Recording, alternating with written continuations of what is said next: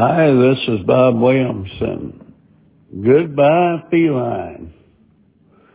A good friend of mine had to euthanize his cat yesterday.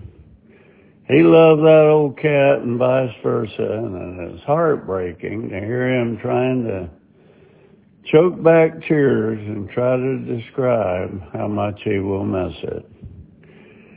My buddy has serious medical problems and lives alone in his office.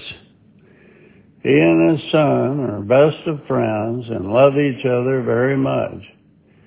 However, his son is married and often goes on vacations with his wife, while my friend stays behind.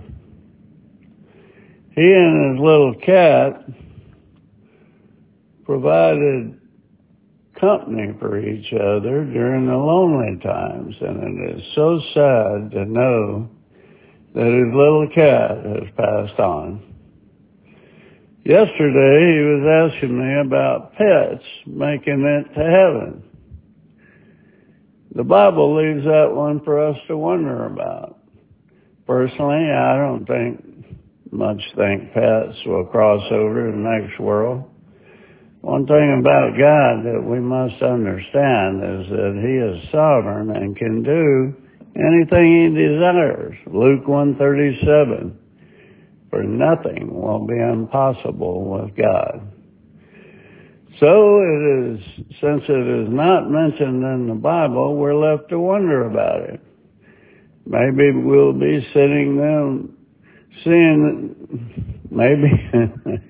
Maybe we'll see them sitting right next to Jesus or in His lap. I've owned so many dogs I can't even remember them all. Some I remember as great friends and others as pets. I wonder if heaven is going to be so grand that we'll not even remember pets, or if God will give us new everlasting pets that are without flaws. I hate to hear barking dogs, especially little rat-looking dogs that incessantly bark, bark, bark. And to me, it would be the equivalent to dying and going to hell. I recommended that my friend get another cat, but he's adamant that he doesn't want any more of them, stating that it's too painful to lose another. To that I say poppycock. My good friend needs a friend, even if he has 4 legs and a wet nose. Or for that matter, if their spouse moves on, they find another with whom to spend time.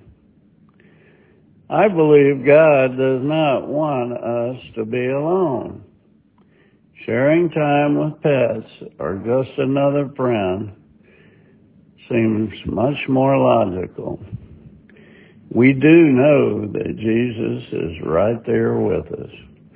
Philippians 4:7, and the peace of God, which surpasses all understanding, will guard your hearts and your minds in Christ Jesus. This is Bob Williamson. Thanks for listening.